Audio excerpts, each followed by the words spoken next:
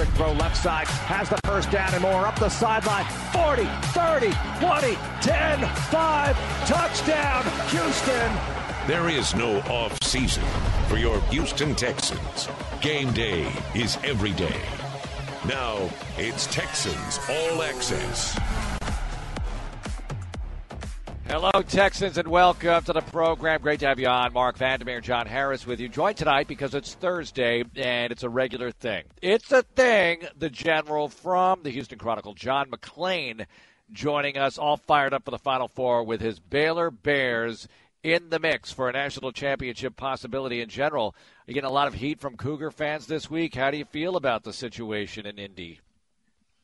I just wrote a column that I sent into our website, TexasSportsNation.com, about my memories of growing up in Waco when Baylor played Houston. And it goes back to the early 60s when I was 11 years old. And U of H back then, independent under Guy Lewis, they played in Jefferson Fieldhouse. And they beat Baylor 3 years in a row by 4 points. And they were a lot better than Baylor was. And then they started again in 72, 73. And at that year, it's so funny to me because Baylor's tallest player was 6'6". U of H had 6 guys at least 6'8". And they had 6'10", 6'10", 6'9" in the starting lineup. And they still only beat Baylor by 4. But that was the first time I came to Hofheinz Pavilion. And I came with some friends, and I'd heard about it for so long. And when we walked in there, it was a Taj Mahal of college basketball. It was beautiful. Now, of course, the Tillman Fertitta Center has replaced it. But, you know, I've got so many friends who went to U of H or love U of H. One of the most devoted U of H fans I've ever known is Joan Shattuck. Her husband, Harry, one of the greatest sports writers in our history. Harry didn't go to U of H, but he was U of H by marriage. And I would think how happy Harry would be. He died last year, and he would be so excited to watch them in the Final Four because, you know, they celebrated and suffered during the Phi Slamma Jamma era 3 years in a row with some of the greatest players in history, and they didn't win it. So if Baylor does not beat U of H, I hope U of H beats Gonzaga and wins the national championship. That'd be great for Houston, be great for Texas basketball. And so as you can imagine, I'm pumped, and good luck to all the Cougar fans out there. Hey, General, obviously people talk about, this is a football state. It's a football state. Texas is a football state. What is it? Can you encapsulate what it means for Baylor to be in the Final Four for the first time since 1950? I can't remember what coach it was, said that if he could only keep the best basketball players from Houston, then he would beat any team in the country because there's so many great basketball players here. Well, you don't see great basketball players from Waco. You'll see Baylor and Scott Drew. Scott Drew's done the greatest transformation of any college coach in history, and I don't know how anyone could dispute that. And he's finally getting a lot of credit for it. But the last time Baylor was in the Final Four, it wasn't called a Final Four. There was only 8 teams in the tournament. So if you won a game, you were among the Final Four. And I wasn't even born. That's how long it's been. And so it would mean a lot. If Baylor won or U of H, is great for the state of Texas. I mean, there are a lot of people around the country, and I've been asked this a couple of the national shows I do. Well, what's up with them down there playing basketball in a football state? And I want to say, you nitwit, you're not paying much attention. I'll tell you another thing drives me crazy is when I hear or read these nincompoops call the Southwest Conference the Southwestern Conference. No, it's the Southwestern Athletic Conference where TSU plays. It's not the old Southwest Conference where Baylor, Houston, and Arkansas played, and who all made the last round. So I am pumped about it.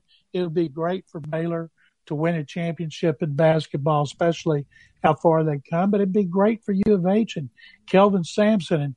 And I was looking up those Baylor games that I remember from 63 and 4 seasons and the next 3 seasons. That was Guy Lewis's 7th season at the University of Houston. And I'm still just angry as can be that it took the morons who vote on the Basketball Hall of Fame so long to put Guy Lewis in there. Well, you bring up so much there, and it reminds me of me hosting an early touchdown club event, early for me in my time in Houston in the early O's, and I accidentally called it the Southwestern Conference. Oh. Well, you're one of those nitwits I'm talking about. Yeah, and I knew it. It was just one of those slips of the tongue more than a lack of knowledge, but it was like calling the Pope Baptist in Vatican City. Like, you just don't do that around here. And I learned the hard way. I also said former Aggie on the air once early on in my time here in Houston, and David Barron wrote about it because, I'm the outsider, and I said former Aggie, and I didn't know, and now I know. And also, I don't call them the Texas A&M Aggies ever. It's the Texas Aggies, and that's how you say it, right, General? Well, I've called them former Aggies a lot, and I've called them Texas A&M Aggies because it entertains so many of them. Now, I'll be that. I just spent 2.5 hours today on a Zoom with A&M journalism students because they're nice enough to include me in a lot of those programs. But some of my friends who went to A&M, I love to say former Aggies. They don't say a word anymore because they know I'm doing it just to get their goat. When I first started doing regular radio here in late 70s, and I would be on with Jerry Trupiano on KTRH, I loved to get the Aggies, the Longhorns. And he told me one time, he said, he said, I know what you're doing, but other than the teams here, those are our biggest listeners. So if you don't have to go out of your way to infuriate them so much, I would appreciate it. And it means you'd be able to stay on the radio and have a longer career. Hey, General, I want to stay on history here for all right, 1 second, Johnny. I want to stay on history here for a moment because you bring up watching Baylor and UH in the 60s playing basketball, and people have to understand that the Rockets didn't even move to Houston until 1971. So the Rockets were actually the San Diego Rockets, which is weird because the nickname fits here perfectly. But that was the big-time basketball and big-time football Southwest Conference in the 50s, pre-Oilers, an AFL team in 1960. And that was it. Rice was the big show in town. So it's nice to have this Southwest Conference reunion of sorts to remind people that this was the thing, basketball and football back in the day. Well, let me tell you a little piece of history. When the Rockets came here, they had trouble selling tickets, and they had to play some home games in Waco and San Antonio. And I remember in 1971 when the Lakers won 33 games in a row and went on to win a championship with Will Chamberlain and Jerry West and Gail Goodrich and Happy Hairston. And I think, I can't remember if Elgin Baylor was still there at the end of his career. Okay, he was not. And so they played at the Heart of Texas Coliseum, which was a dump and a half.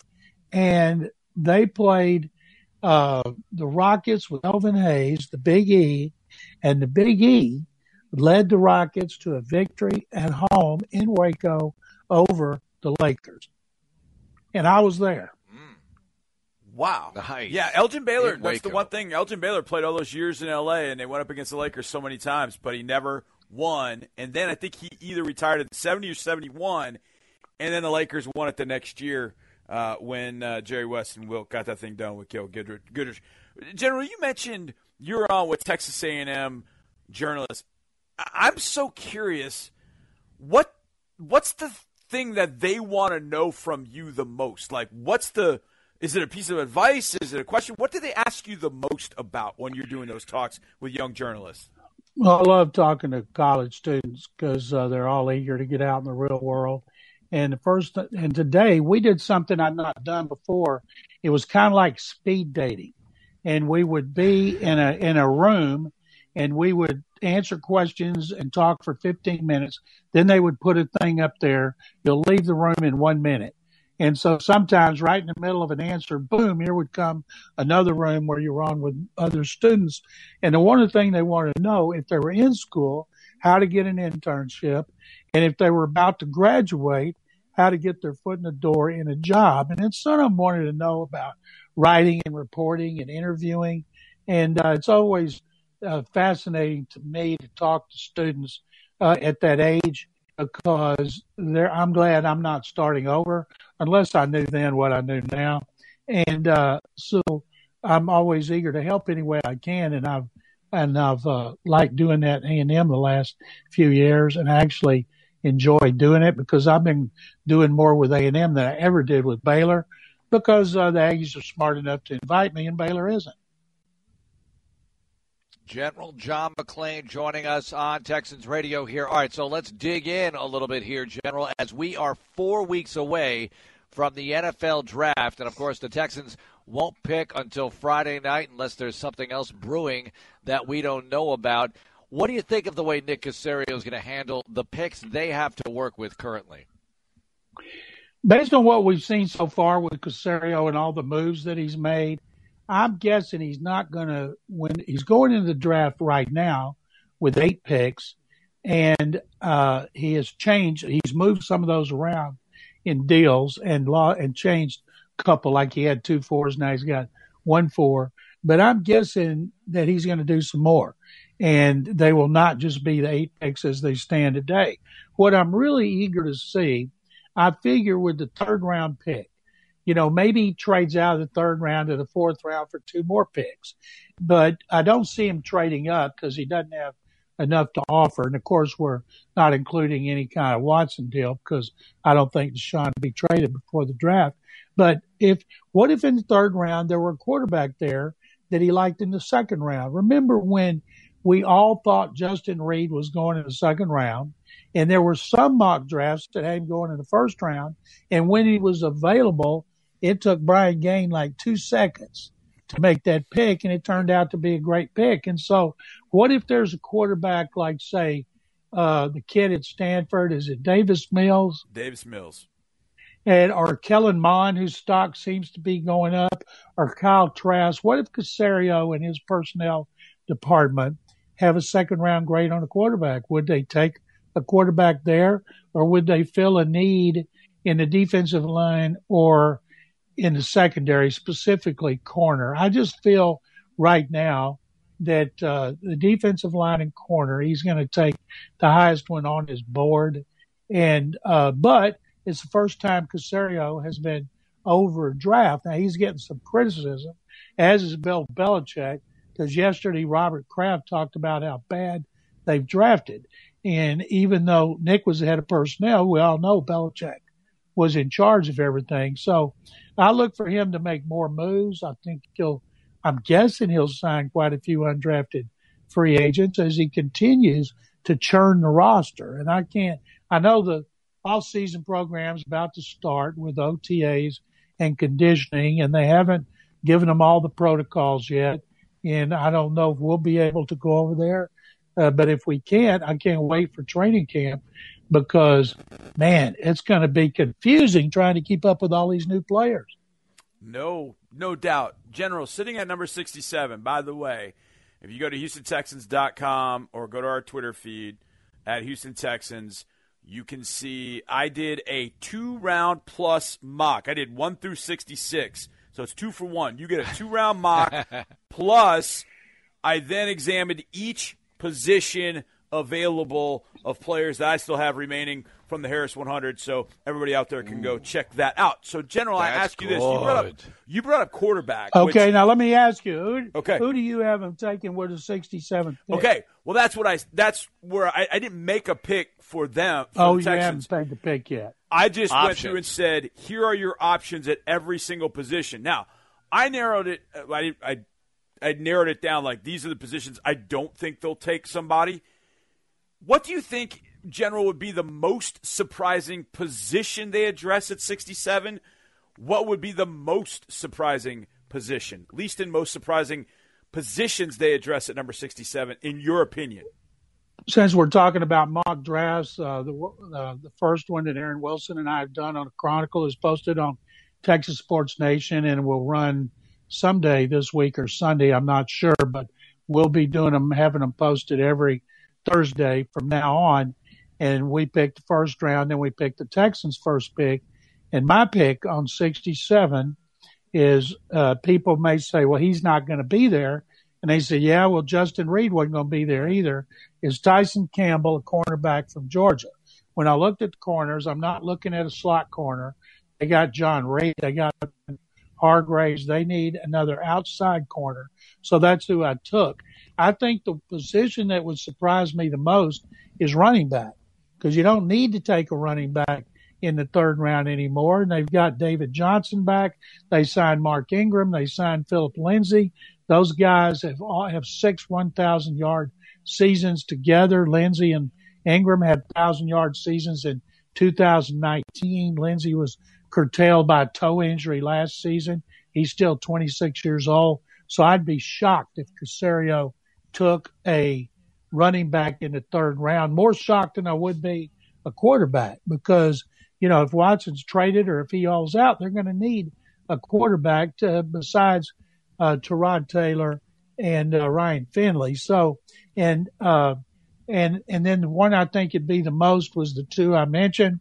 That would be the most likely would be defensive line and cornerback. If the Texans walk out of there, John, if the Texans walk out of there with Tyson Campbell, sorry, Mark, that will be a home run. That's a home run pick. I got him in the mid-50s, my Harris 100, but I don't think he gets to 67. But if he does, same thing's going to happen. Nick Caserio's going to sprint that card up there, because that guy's going to be a starter for 10 years in the league. He's a good player. Whoa. There's a lot of good corners with a lot of depth, and that's why I'm hoping he'll fall. Okay, John, Texans free agents, you brought up the running backs. Give me 3 or 4 names that you're most excited about of the crop that they have so far through free agency. Can we talk about trades too, since they added trades are acquisitions. Let's just call them acquisitions and put the umbrella over all the new guys. Well, I mentioned the 2 running backs before, but Shaq Lawson, who's going to move back to his natural position of defensive end in a 4-3. He's good against the run. And if he had 4 sacks here last year, he'd been tied for second behind J.J. Watt. And I expect to get more from him. Desmond King, a slot corner who has played well during his career with the Chargers and the Titans. That's another reason I had him picking Tyson Campbell, because he plays outside. Kevin Pierre-Louis started 11 games at outside linebacker last year for Washington, and Washington won the division, and they had a good defense. That's another one. Justin Britt, the center, is coming off knee injury. It looks like he's just been gift wrapped the center job. They got to have depth, and Andre Roberts, giving them best return guy they've had in a long time. That's got to be exciting, because their return game doesn't impact the offense, but it should this year. And I'm pumped about that. And one more trade. I can't wait to see where Marcus Cannon plays. If new line coach James Campen wants to get his best 5 linemen on the field and Cannon is one, does he play him at guard, where he did once before in his career, didn't play well, and move to right tackle? Could they move Titus Howard to guard? Remember when they drafted Titus, and when they brought him in for that first camp, they tried him at guard and tackle. So Cannon, well rested after opting out last season, sounded great on the interview this week. Aaron Wilson did a story on him, and so I'm eager to see how Campen fits in Marcus Cannon, who's got 3 Super Bowl rings. John, Nick Caserio through free agency to this point, Alex Erickson, Chris Conley, Dante Moncrief, Andre Roberts. I know I'm missing receivers. I think there were 5. I think I counted 5, maybe 6 if I miscounted. I was a little surprised by that. Not that I didn't think they would add somebody through free agency. I just didn't think they would add that many through free agency. Was that surprising to you at all, the fact that many were added through free agency at the wide receiver position? If they played tomorrow and they went with 3 wideouts, we know Brandon Cooks would be in there. We know Randall Cobb would be in there. And I'm guessing Kiki Kuti would be in there, and because Kiki played so well at the end of last season. Now, Watson played great, and it didn't matter who they put out there. He made them look good. And I don't count Andre Roberts because he's a return guy, not a receiver. And Isaiah Coulter, who didn't do squat as a rookie, and we didn't expect him to because he didn't have an all-season program and he came from Rhode Island and has so much to learn. Can't wait to see how he is in his second year when most players make their biggest jump. But one that people and I think people ought to think about and get kind of excited about is Chris Conley. Chris Conley had 40 catches in a role last year with the Jaguars in which they played multiple receivers. He's got good size. When he came out of college, he ran in the 4.3s, and I'm sure now he's probably slowed down and he's running in the 4.4s. So I'm eager to see how he's going to help this team.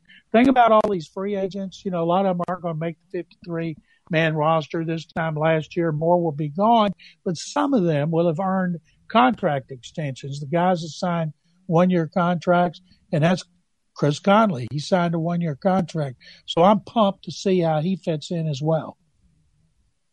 John McClain joining us. John, I haven't heard your reaction. I apologize, but 17 games, what do you think? How do you feel? What are your feelings, General? Well, we knew it was coming. I mean, it was just a big yawn. And I'm reading some things about what this does to Hall of Fame statistics and all that. My first training camp with the Oilers in 77, they played 14 games, and they had 6 preseason games, and training camp was 2 months long. And then when I went to 16 next year, and everybody's like, oh, my God, all the records are going to be out the window. It's not going to be fair to the players who've made the game as great as it is. Then people adjusted as they will now. It's not going to take as long to add an 18th game as it took to add 17, because the more regular season games, fewer preseason games, the more that it counts, the more money the owners make, and then the more that the players make. So it's coming. It's not a matter of if, but when. Now, the only reason I care about the Carolina Panthers is because their head coach was Matt Rule, and he did a great job at Baylor. I was hoping it'd be a rival like the Cowboys, have the Cowboys and the Texans play every year for the extra game, but I guess they don't do that because it would be unfair to some teams that don't have a natural rival. I came up with matchups I'm going to hit both of y'all with at some point, maybe on there, maybe off the air. I came up with 16 matchups. They're not perfect, but that could have been the 17th game. And they're not natural. They're not, I've got a Chiefs-Cardinals matchup. That one kind of had to shoehorn that one in. But I came up with some really good ones. I think the NFL would have been, I don't know. I think they would have been better off going that way. But either way, General, are you following this thing with the Chargers and what's going on with the Spanos family? I am. And I wish some multi-billionaire would pop up when they have to sell the team by, 24, and offer multiple $1 billion and say, hey, I'll build you a new stadium in San Diego. We're going back to San Diego, because they're going to be a disaster at the new stadium because nobody cares about them. And you can't make an owner sell a team.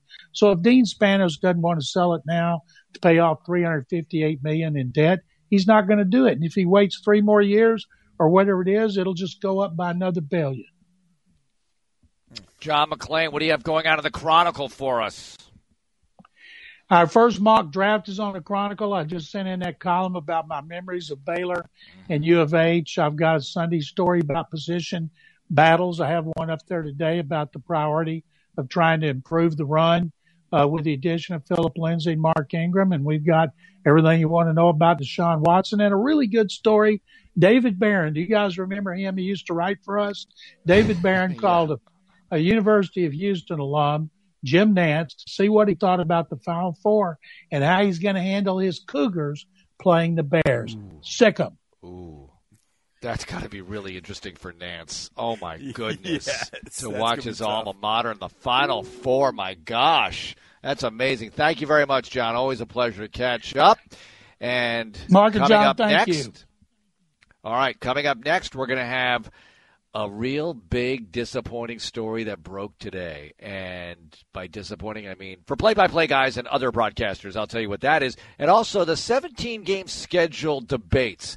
I'll give you a player that has the biggest beef, maybe the biggest in history, about expanding season game schedules. And this goes back a ways, but I think you're going to like it. It's coming up next here on Texans Radio. Touchdown! Texans Radio continues in a moment.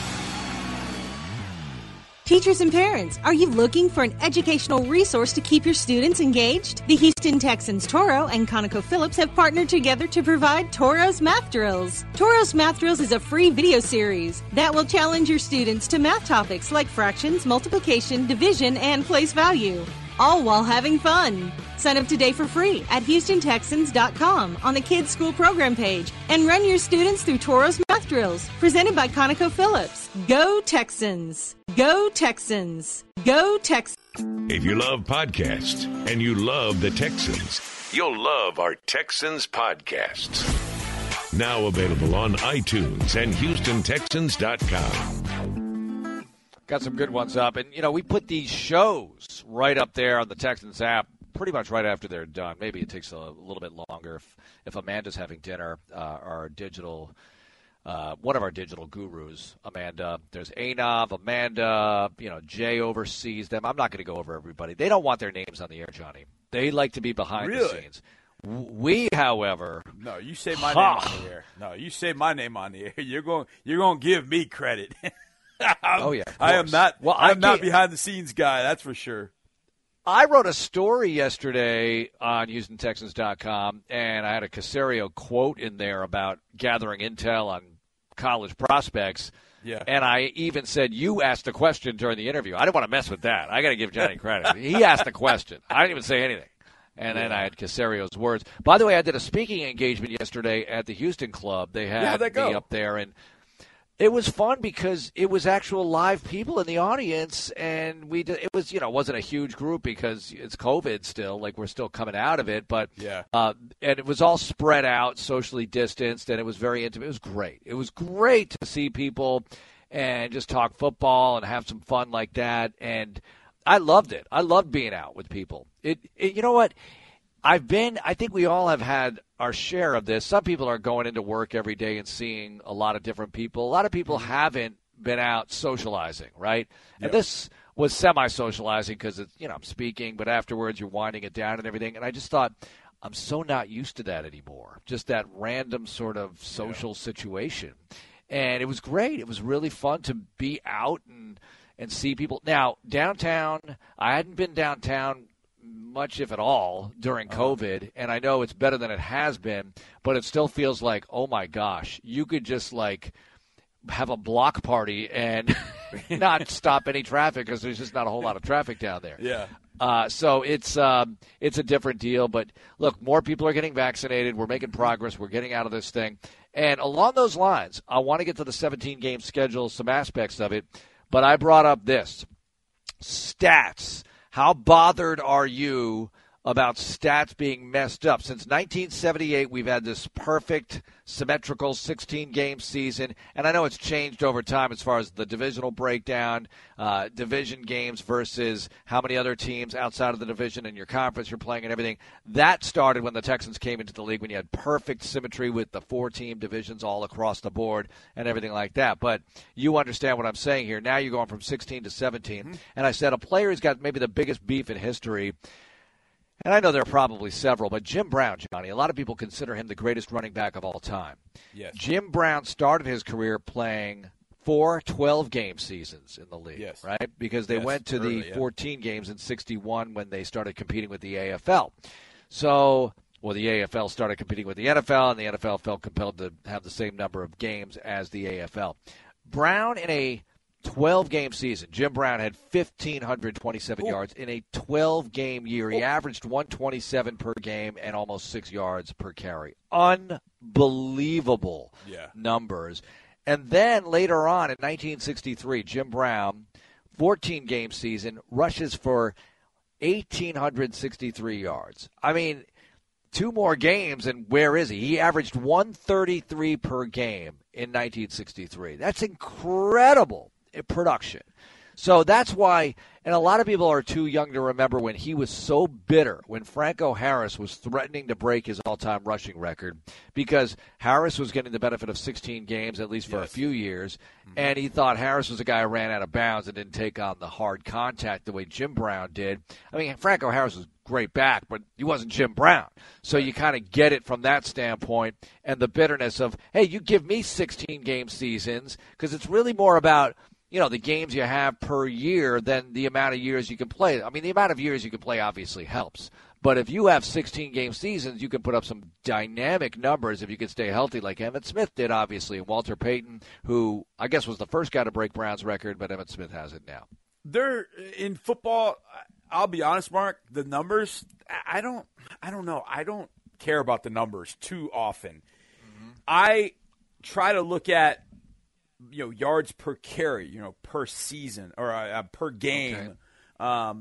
Those kind of things, because those can end up being compatible. You look at what Jim Brown did per game. You look at what Emmitt Smith did per game, Barry Sanders per game. You look at it from that perspective as opposed to totals. That to me makes more sense, because we have had changes. Now, we haven't had changes in 16 games since 1978. But that 17th game, somebody's going to threaten Eric Dickerson's 2185, I think it is. Somebody's going to threaten that. And, I mean, even at 16 games, Adrian Peterson threatened that. So somebody's going to threaten it at 17 games. But I don't really get worked up about stats. I mean, I know the general just mentioned this. We were talking about it earlier. It's going to mess up. The people that probably get the most not upset about it, but that are more focused on are probably the players themselves.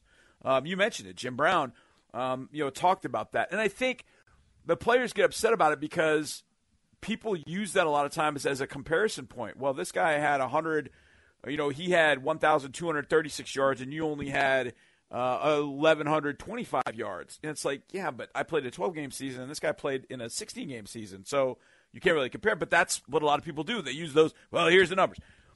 I just can't look at it from an aggregate standpoint. And then I think there are some stats that don't tell I don't think they tell a good story. Tackles. Tackles is a great one. Yeah. From that standpoint. I don't think tackles tells anything. It doesn't tell you anything because, you know what? I remember watching, and this is not a knock on Darius Leonard at all. I remember watching the first 2-3 games of Darius Leonard. Like, you could tell he's a good player. But the Colts are posting, he had 15 tackles. And I'm watching the game going, dude, he had 7 of them, 7 yards downfield. So to me, tackles, that's one stat that I'm like, okay. But there are some that we don't even measure for the most part. We started measuring them, and they, to me, are more important. Quarterback hits. Those are huge. For a long time, we didn't measure sacks. It wasn't until 1982 that we started measuring sacks and counting it as a true stat. So I don't get too worked up in the stats because when people say, and you asked me this is our game we play, who's better? I hardly ever say, well, this guy had more yards than this guy. And I like that guy for that reason. I will always give, I think this guy's better because he did this better, he did this better, he had bigger games in the playoffs. I'll come up with things to me that matter, not so much the aggregate numbers. Because when you look up, right.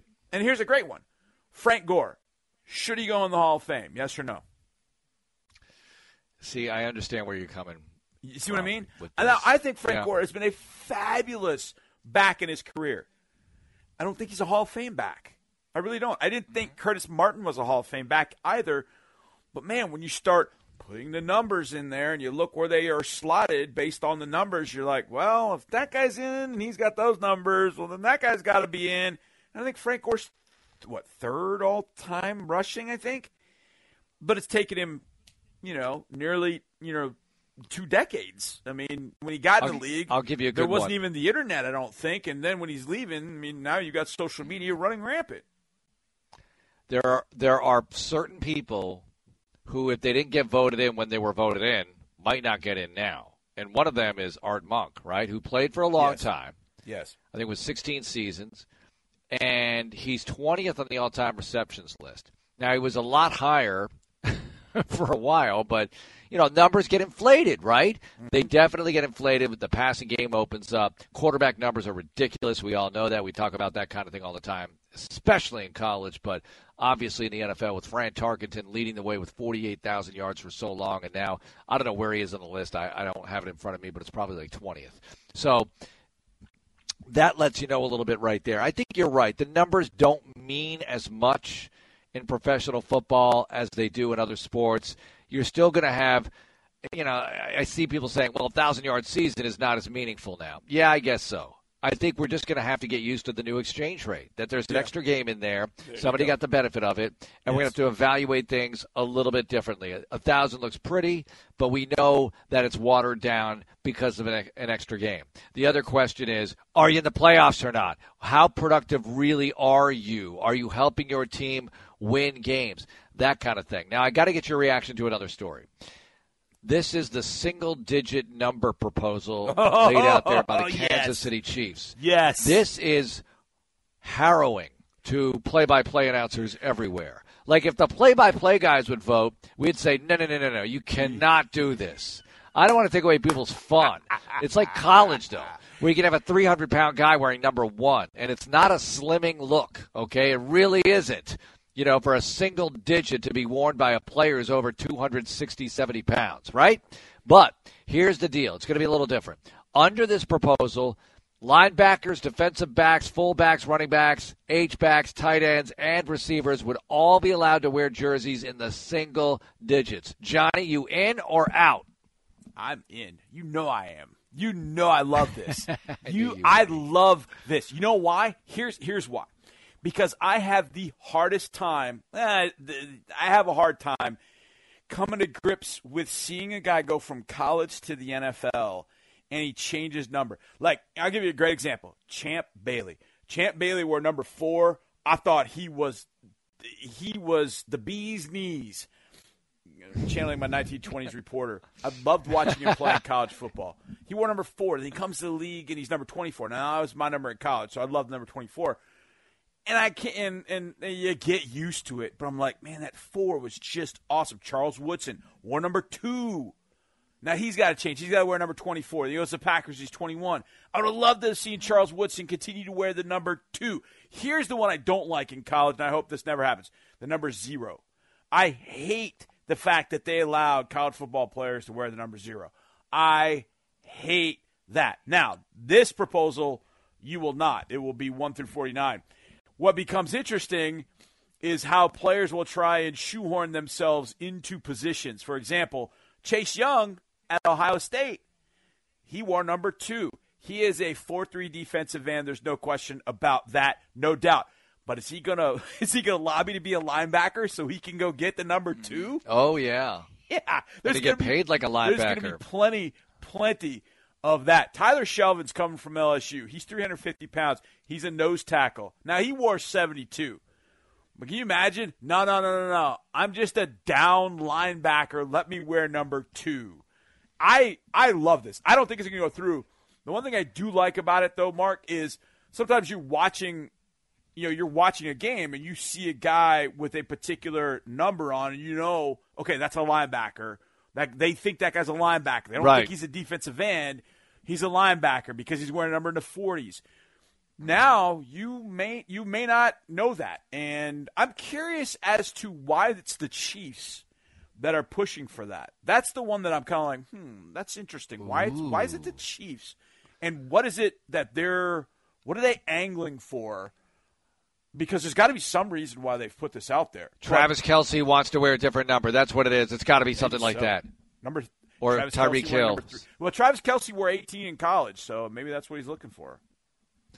And see, the tight ends, the bigger they are, the weirder it looks to me. But look, if it becomes the norm, it becomes the norm. You get used to it. All right, I've got one more objection to this. If they pass it the way the proposal's written now, I got one more objection. We'll have that for you. And also, I can't believe this is going to happen, but it looks like it is. I'll tell you what that is. Coming up next on Texans Radio. Don't miss a single thing on your favorite team. Follow us on Twitter at Houston Texans. This is Texans Radio. 2 is better than 1. How many times have you heard that one? More than once, I bet, because it just adds up. For example, there are 2, not 1, great reasons to fill up with Chevron with Techron. Number 1, unbeatable cleaning power. And number 2, or maybe this should be number 1, unbeatable mileage. Plus, Chevron puts Techron in every grade, every gallon of their gasoline. So that's three unbeatable reasons to go with the one and only Chevron with Techron. Care for your car. Now back to more Texans talk on Texans All Access.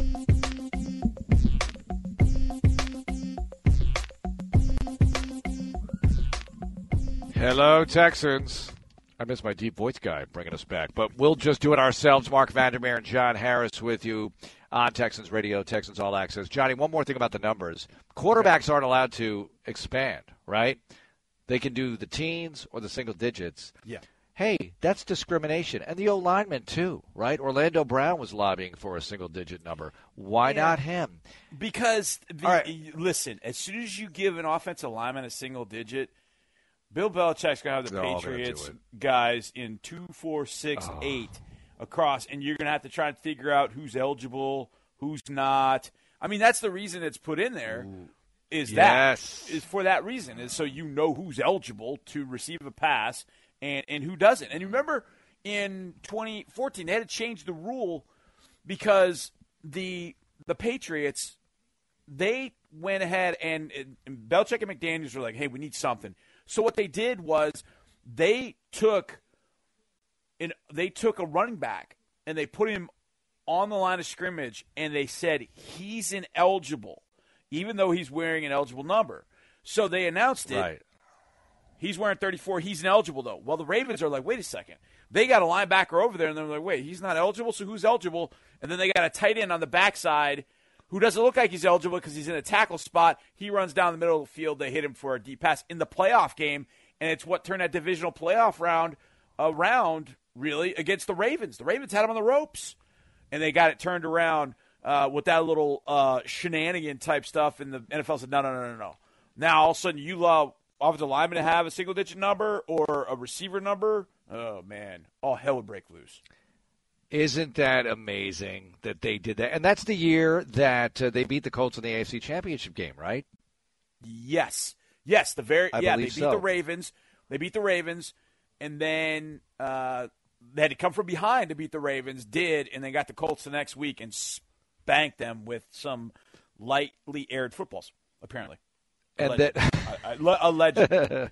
Which I thought was the biggest joke ever. So what? The balls are a little less deflated. Yeah, right. That's going to keep you in the game at 45-3. Stop it. I mean, I hate the Patriots, but I thought the league made way too big a deal about that. All right? Way too big. Just fine them $50,000 and move on. Yeah. Sorry, you don't have enough air in the football. Move on. Just give them a little fine. And the Colts put up the banner of AFC Championship game participant after that, taking a lot of heat, which brings me back to my point I made earlier in the week, which is the Final Four. That's a semifinal thing, and it's a beautiful thing. That's got marquee value. That's got a tremendous sense of accomplishment to it. If you're an AFC Championship game loser, look, I'd like to lose there instead of the divisional round. At least I get the shot at the Super Bowl. But you don't want to put up a banner for losing in the AFC Championship game. That's that. All right, one more thing here. What about international games this year? Are you a little surprised about that? Okay, so I've got a beef with this, Mark. Atlanta. Europe is having a problem. Anyway, go on. Well, yeah, okay, so they announced that the Falcons are playing a game in Tottenham, right? So the Falcons are giving up a home game. But the Falcons were already, because they're in the NFC, they're having to. They've got 9 regular season road games, and then the Falcons had to give up a home game. They've only got 7 regular season home games. That stinks. Which the Jaguars say, what's wrong with that? We do that every year, but I know what you mean. Yeah, I mean, they've got 7 regular season home games and 7 regular season home games, 9 road regular season games. That math doesn't work. They needed to flip that somehow. I understand giving up a home game, but make the AFC give up the home game. Yeah, because you're going to have to do that. I don't know if they made that official or not, but 1 home game every 8 years. Yes. Which means 1 extra home game. That means 1 out of 4 extra home games because that's what you're going to get in an 8-year period. So you're giving up 1 out of 3, really. And we'll have a quiz on this later, boys and girls. So pay attention. Follow along at home. Johnny, who do we have on tomorrow? We have Mark Ingram. We have Mark Ingram, David Johnson. And Christian Kirksey. Yeah. Drew and I caught up with Mark Ingram. It was fantastic. So we'll have that. DP caught up with David Johnson and also Christian Kirksey. So those are going to be really fun interviews. Ingram was awesome. You'll love it. You absolutely love it. We had a chance to talk to him. The best stuff was off the air, too. He's wonderful. I'm so glad he is in Houston. Yeah, this is a big plus to have him on the roster. Johnny, thanks so much for joining us. You got it, Mark. Thank you. All right, that's going to do it for tonight's show. I want to thank Eddie for producing. Tomorrow night, as we said, we'll have those three guests, among other things happening. Have a great, great Easter weekend. I know a lot of you start celebrating it tonight, and in whichever way you do it. And remember, be safe out there. Hopefully you can get vaccinated soon. Hopefully we get through this thing together. And have a great night, everyone. Go Texans. This is Texans Radio on Sports Radio 610. From annual checkups to managing chronic conditions, taking care of your health should always be a priority. At Houston Methodist, our primary care doctors are available to provide personalized care for you and your family safely.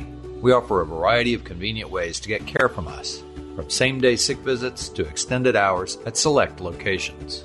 And we are taking every precaution to keep you safe during your visit. Choose your doctor or schedule online at houstonmethodist.org/stayhealthy.